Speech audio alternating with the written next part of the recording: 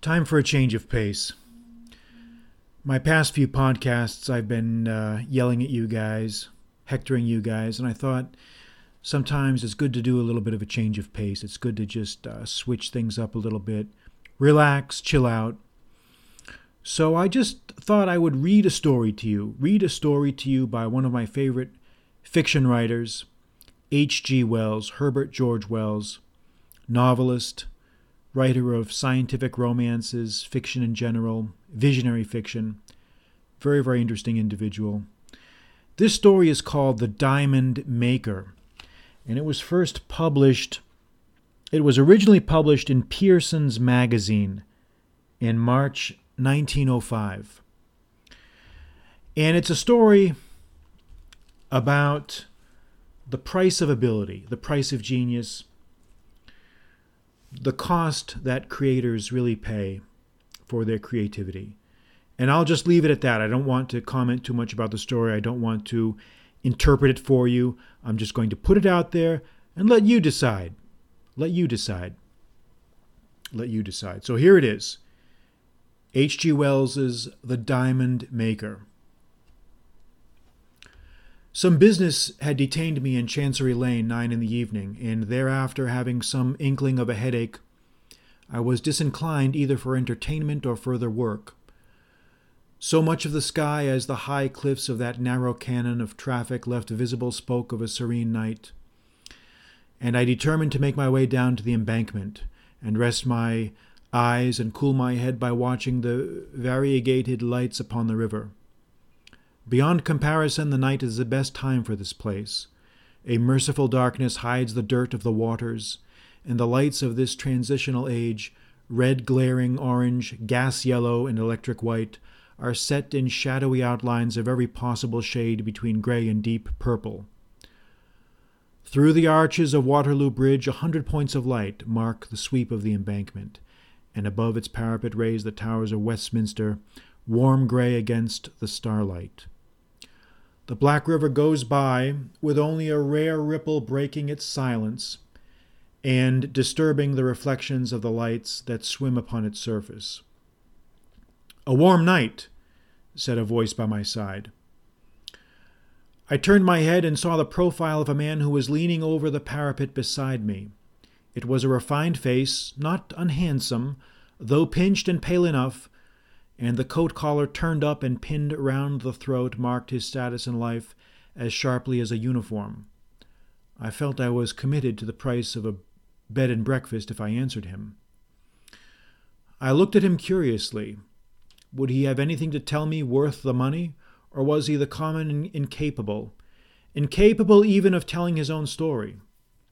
There was a quality of intelligence in his forehead and eyes, and a certain tremulousness in his nether lip that decided me. "Very warm," said I, "but not too warm for us here." "No," he said, still looking across the water. "It is pleasant enough here just now." "It is good," he continued after a pause, "to find anything so restful as this in London. After one has been fretting about business all day and getting on, meeting obligations and parrying dangers, I do not know what one would do if it were not for such pacific corners." He spoke with long pauses between the sentences. "You must know a little of the irksome labor of the world, or you would not be here. But I doubt if you can be so brain-weary and footsore as I am. Bah! Sometimes I doubt if the game is worth the candle. I feel inclined to throw the whole thing over, name, wealth, and position, and take to some modest trade. But I know if I abandoned my ambition, hardly as she uses me, I should have nothing but remorse left for the rest of my days." He became silent. I looked at him in astonishment. If ever I saw a man hopelessly hard up, it was the man in front of me. He was ragged and he was dirty, unshaven and unkempt. He looked as though he had been left in a dustbin for a week. And he was talking to me of the irksome worries of a large business. I almost laughed outright. Either he was mad or playing a sorry jest on his own poverty. "If high aims and high positions," said I, "have their drawbacks of hard work and anxiety, They have their compensations: influence, the power of doing good, of assisting those weaker and poorer than ourselves, and there is even a certain gratification in display. My banter under the circumstances was in very vile taste. I spoke on the spur of the contrast of his appearance and speech. I was sorry even while I was speaking. He turned a haggard but very composed face upon me. Said he, "I forgot myself. Of course, you would not understand." He measured me for a moment. "No doubt it is very absurd. You will not believe me even when I tell you, so that it is fairly safe to tell you. And it will be a comfort to tell someone. I really have a big business in hand, a very big business. But there are troubles just now. The fact is, I make diamonds." "I suppose," said I, "you are out of work just at the present?" "I am sick of being disbelieved," he said impatiently, and suddenly unbuttoning his wretched coat, he pulled out a little canvas bag that was hanging by a cord around his neck. From this he produced a brown pebble. "I wonder if you know enough to know what this is." He handed it to me. Now, a year or so ago, I had occupied my leisure in taking a London science degree, so that I have a smattering of physics and mineralogy. The thing was not unlike an uncut diamond of the darker sort, though far too large, being almost as big as the top of my thumb. I took it and saw it had the form of a regular octahedron, with the curved faces peculiar to the most precious of minerals. I took out my penknife and tried to scratch it. Vainly. Leaning forward towards the gas lamp, I tried the thing on my watch glass and scored a white line across that with the greatest of ease. I looked at my interlocutor with rising curiosity. "It certainly is rather like a diamond, but if so, it is a behemoth of diamonds. Where did you get it?" "I tell you I made it," he said. "Give it back to me." He replaced it hastily and buttoned his jacket.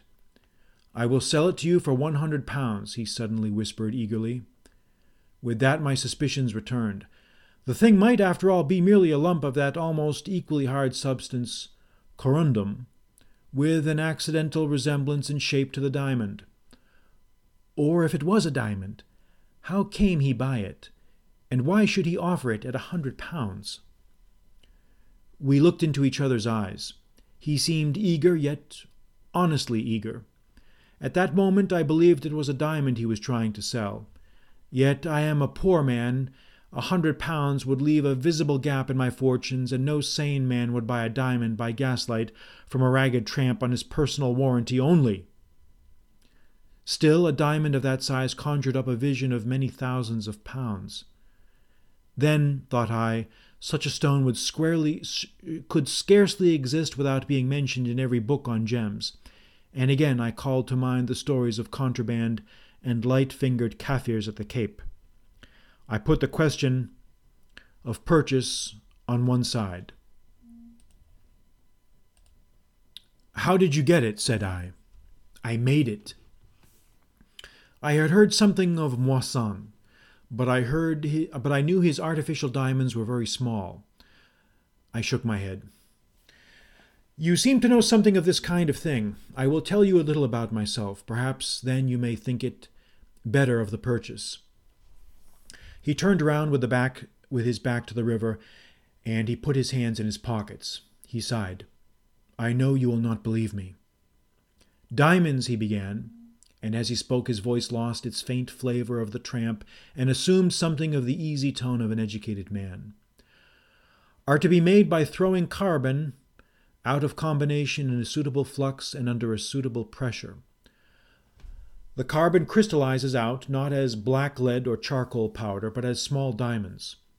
So much has been known to chemists for years, but no one has yet hit upon exactly the right flux in which to melt upon the carbon, or exactly the right pressure for the best results. Consequently, the diamonds made by chemists are small and dark, and worthless as jewels. Now I, you know, have given up my life to this problem, given my life to it. I began to work at the conditions of diamond making when I was 17, and now I am 32. It seemed to me that it might take all the thought and energies of a man for 10 years or 20 years, but even if I did, the game was still worth the candle. Suppose one to have at last just hit the right trick before the secret got out and diamonds became as common as coal. One might realize millions. He paused and looked at me for sympathy. His eyes shone hungrily.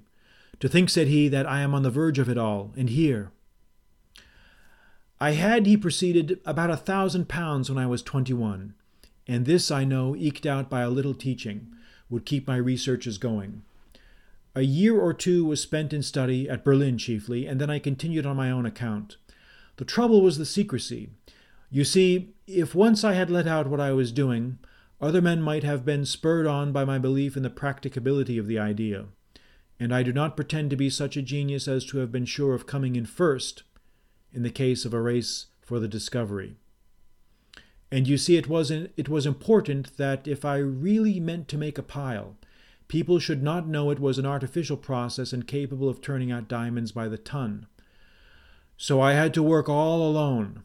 At first I had a little laboratory, but as my resources began to run out, I had to conduct my experiments in a wretched unfurnished room in Kentish Town, where I slept at last on a straw mattress on the floor among my apparatus. The money simply flowed away. I grudged myself everything except scientific appliances. I tried to keep things going by a little teaching, but I am not a very good teacher, and I have no university degree, nor very much education except in chemistry, and I found I had to give a lot of time and labor for precious little money. But I got nearer and nearer the thing. 3 years ago I settled the problem of the composition of the flux, and got near the pressure by putting this flux of mine and a certain carbon composition into a closed-up gun barrel, filling up with water, sealing tightly, and heating. He paused. Rather risky, said I. Yes. It burst and smashed all my windows and a lot of my apparatus, but I got a kind of diamond powder nonetheless. Following out the problem of getting a big pressure upon the molten mixture from which the things were to crystallize, I hit upon some researches of Daubray's at the Paris Laboratoire de Poudre et Salpêtre. He exploded dynamite in a tightly screwed steel cylinder, too strong to burst, and I found he could crush rocks into a muck not unlike the South African bed in which diamonds are found. It was a tremendous strain on my resources, but I got a steel cylinder made for my purpose after his pattern. I put in all my stuff and all my explosives, built up a fire in my furnace, put the whole concern in, and went out for a walk. I could not help laughing at his matter-of-fact manner. Did you not think it would blow up the house? Were there other people in the place? It was in the interest of science, he said ultimately. There was a costermonger family on the floor below, a begging letter writer in the room beside mine, and 2 flower women were upstairs. Perhaps it was a bit thoughtless, but possibly some of them were out. When I came back, the thing was just where I left it in, among the white-hot coals. The explosive had not burst the case. And yet I had a problem to face. You know, time is an important element in crystallization. If you hurry the process, the crystals are small. It is only by prolonged standing that they grow to any size. I resolved to let this apparatus cool for 2 years, letting the temperature go down slowly during the time. And I was now quite out of money, and with a big fire and the rent of my room, as well as my hunger to satisfy, I had scarcely a penny in the world. I can hardly tell you all the shifts I was put to while I was making the diamonds. I have sold newspapers, held horses, opened cab doors. For many weeks I addressed envelopes. I had a place as assistant to a man who owned a barrow, and used to call down one side of the road while he called down the other. Once for a week I had absolutely nothing to do, and I begged. What a week that was! One day the fire was going out, and I had eaten nothing all day, and a little chap, taking his girl out, gave me 6pence, just to show off. Thank heaven for vanity. How the fish shops smelt! But I went and spent it all on coals, and had the furnace bright red again, and then, well, hunger makes a fool of a man. At last, about 3 weeks ago, I let the fire out. I took my cylinder and unscrewed it while it was still so hot that it punished my hands, and I scraped out the crumbling lava-like mass with a chisel, and hammered it out into a powder upon an iron plate. And I found 3 big diamonds and 5 small ones. As I sat on the floor hammering, my door opened, and my neighbor, the begging letter writer, came in. He was drunk, as he usually is. "Nerkist," said he. "You're drunk," said I. "Strictive scoundrel," said he. "Go to your father," said I, meaning the father of lies.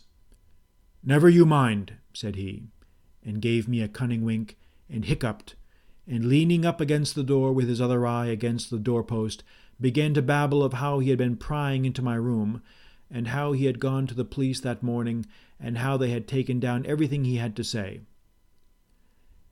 "Sif it was a gem," said he. Then I suddenly realized I was in a hole. Either I should have to tell these police my little secret and get the whole thing blown upon, or be lagged as an anarchist. So I went up to my neighbor and took him by the collar and rolled him about a bit, and then I gathered up my diamonds and cleared out. The evening newspapers called my den the Kentish Town Bomb Factory. And now I cannot part with the things for love or money. If I go into a respectable jeweler's, they ask me to wait, and go and whisper to a clerk to fetch a policeman, and then I say I cannot wait.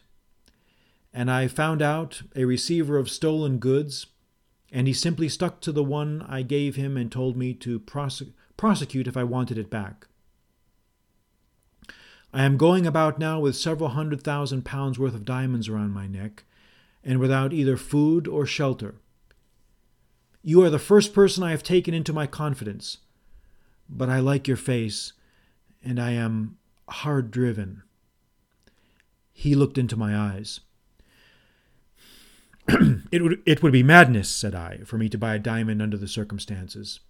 Besides, I do not carry hundreds of pounds around in my pocket. Yet I more than half believe your story. I will, if you like, do this. Come to my office tomorrow. You think I am a thief, he said keenly. You will fetch the police. I am not coming into a trap. Somehow I am assured you are no thief. Here is my card. Take that anyhow. You need not come to any appointment. Come when you will. He took the card and an earnest of my goodwill. Think better of it and come, said I. He shook his head doubtfully. I will pay back your half-crown with interest some day.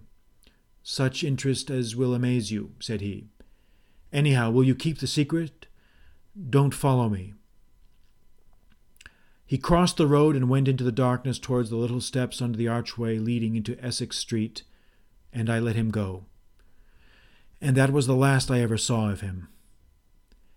Afterwards, I had 2 letters from him asking me to send banknotes, not checks, to certain addresses.